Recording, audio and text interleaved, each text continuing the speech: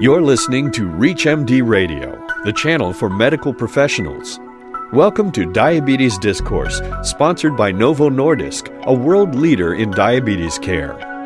Here's your host, Dr. Stephen Edelman, founder and director of Taking Control of Your Diabetes, clinical professor of medicine, Division of Endocrinology and Metabolism, University of California, San Diego, and San Diego Veterans Administration Healthcare System. What are the actual insulin pump practices that lead to improved control? Joining us to discuss the latest outcomes for best insulin pump practices is physician assistant and diabetes clinical specialist at Advanced Metabolic Care and Research in Escondido, California, John Walsh. John, welcome to ReachMD. Steve, thank you. Well, tell us a little bit about the newest information on pump practices. I know it's come out of several studies that have been completed recently. One of the biggest, most comprehensive studies on pump practices is one that I did out of a group of pumps, over 1,000 pumps, that were turned in for a software upgrade. So they weren't problematic pumps, they were just what was being used out in the field. And I looked at how those pumps were actually being used. Is what I call the actual pump practices study. Traditionally, we've kind of thought, well, people in poor control aren't covering carbohydrates, or they're missing boluses, that they're just not taking insulin. Mm-hmm. Well, it turns out that among pump patients, that's not true. There was no difference in the number of carb boluses taken per day. There was no difference in the number of grams of carbohydrate entered into the pump. Something like over 92% of these pump users were using the bolus calculator to calculate both carb and correction doses. So the data was quite good. One of the wonderful things about pumps is that you can pull out exactly how insulin's being used. So a clinician can see, whether the pumper's taking insulin. You can see how much insulin, and you've got the glucose record in most pumps tied into the pump. So you've got a wonderful database. Yeah, let me just jump in there and explain to our listeners what the bolus calculator is, just in case you don't know. But a patient will program his or her pump to give 1 unit for example, 10 grams of carbohydrates, depending on the patient's history, or 1 unit for every 50 milligrams over their desired goal. So that's what we call their correction. And when patients input a number or carbohydrates, the pump gives them the exact calculation to make insulin dosing very objective. You're exactly right. A pump user simply puts in the grams of carb. The current glucose comes in typically from a meter automatically, and then the pump also tracks the bolus insulin on board, so the amount of insulin that's still lowering the glucose from a previous dose. So it has a lot of forgiveness in it that you just can't get on injections. Yeah, and you have to assume that your correction factor and your insulin per carbohydrate ratio is correct, but of course that's where frequent blood glucose comes in. Is there a relationship between glucose control and number of glucose tests per day?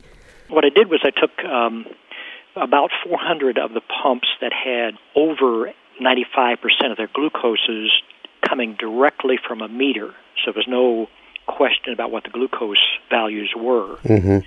And I split that group into 3 tertiles, so a better control, a mid-control, and a worse control group. The best control averaged 144 milligram per deciliter on their glucose, while the worst control was 227, and the middle was in between.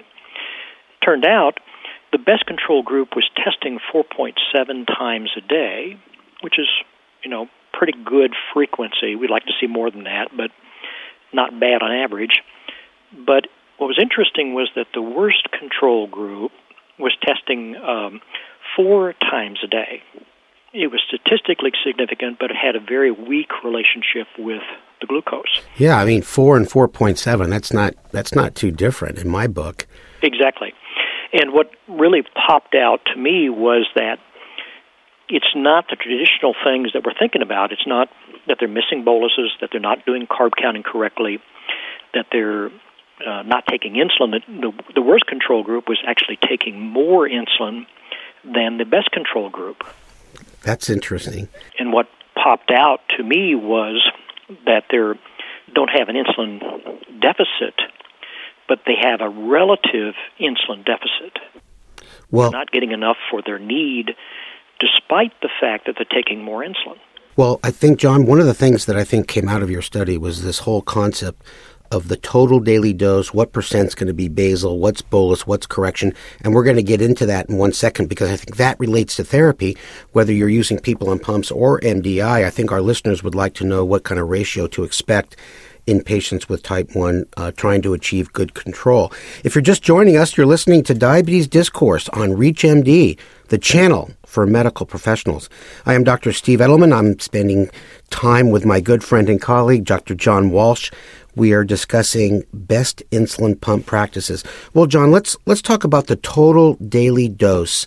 And our listeners, I think, would be interested in what kind of ratio should we expect in our type 1s and maybe some of our type 2s on multiple daily injection regimens or pumps. Yeah, one of the main reasons I conducted this study was to find out what's the best way to give insulin.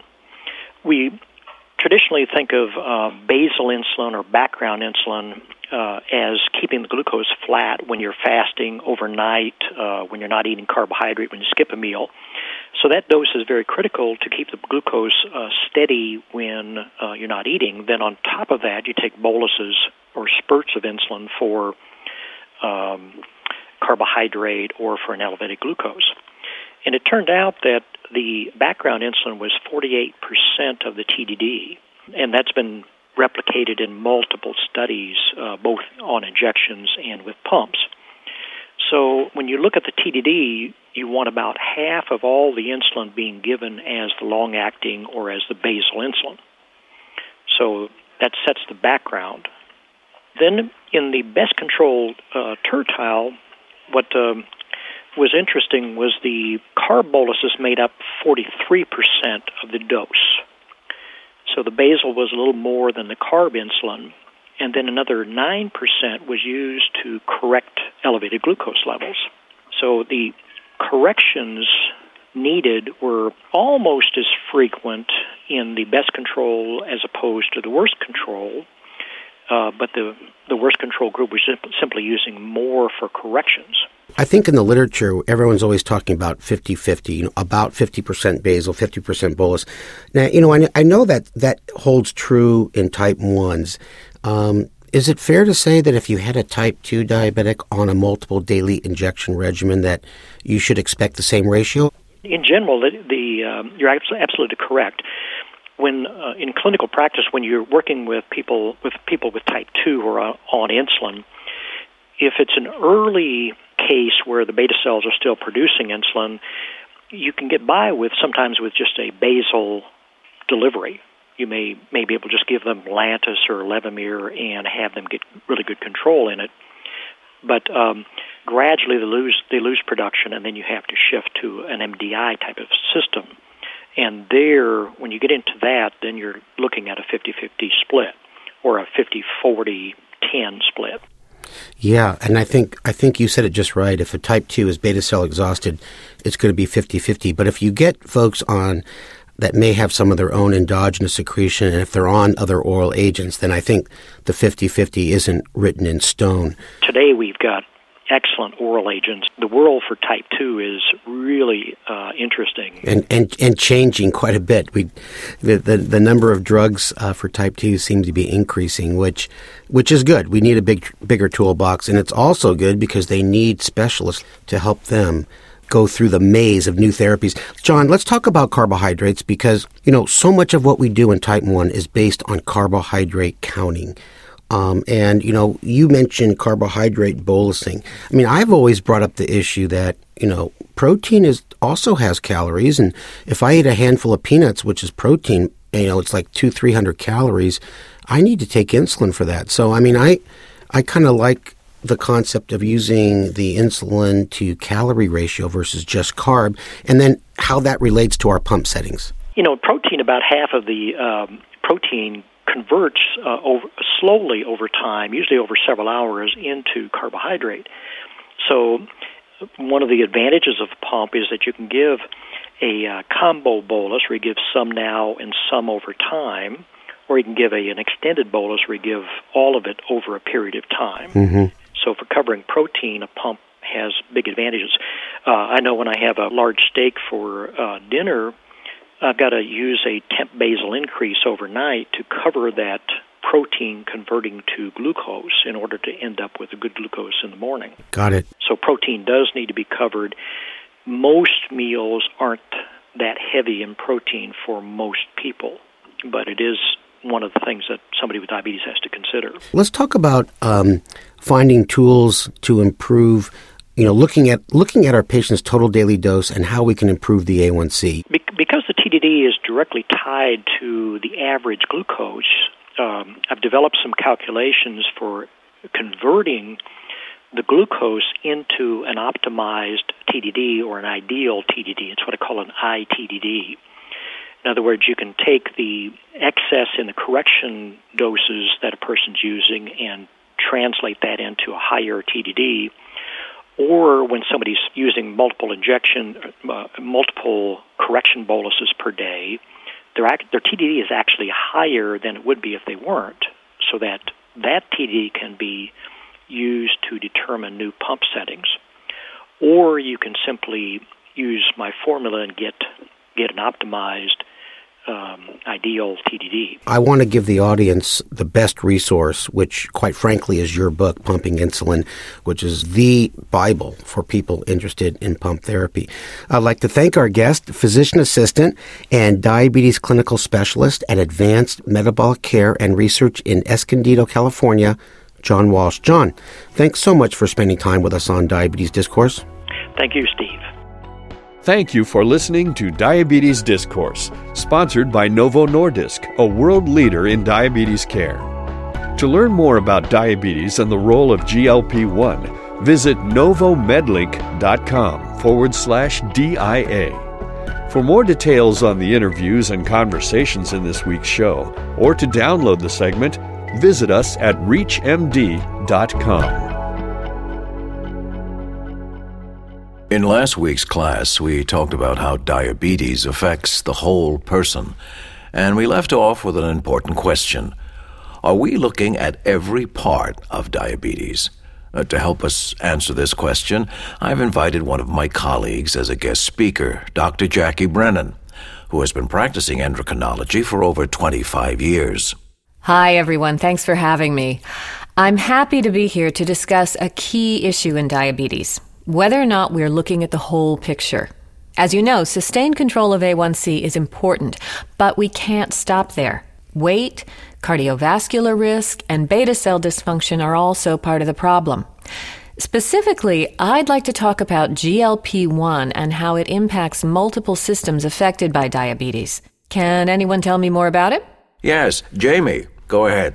GLP-1 is a natural hormone that helps regulate glucose metabolism, and the multiple actions of GLP-1 are critical to glucose control. Exactly. In a glucose-dependent manner, GLP-1 stimulates the beta cells in the pancreas to secrete insulin and inhibits the liver from releasing excessive glucose by reducing glucagon secretion from alpha cells. Anyone know what else it does? What about you, Sam? Yeah, doesn't it help control weight by slowing gastric emptying and inducing a feeling of satiety? Yes, and GLP-1 may also play a role in improving beta cell function, a key to slowing diabetes progression. But why is this so important? It's because at diagnosis, type 2 diabetes patients have already lost 50% of beta cell function. Well, isn't impaired GLP-1 physiology also part of the problem in diabetes? Yes, that's a great point. People with type 2 diabetes may have impaired GLP-1 activity and/or impaired beta cell response to GLP-1. This could contribute to problems that develop over time. That's why the multiple actions of GLP-1 throughout the body are critical. GLP-1 regulates blood sugar in a glucose-dependent manner, may help control weight, and may improve beta cell function. Novo Nordisk is a world leader in diabetes care and is dedicated to ongoing research. To learn more about the latest treatment available from Novo Nordisk, please visit glp1analog.com.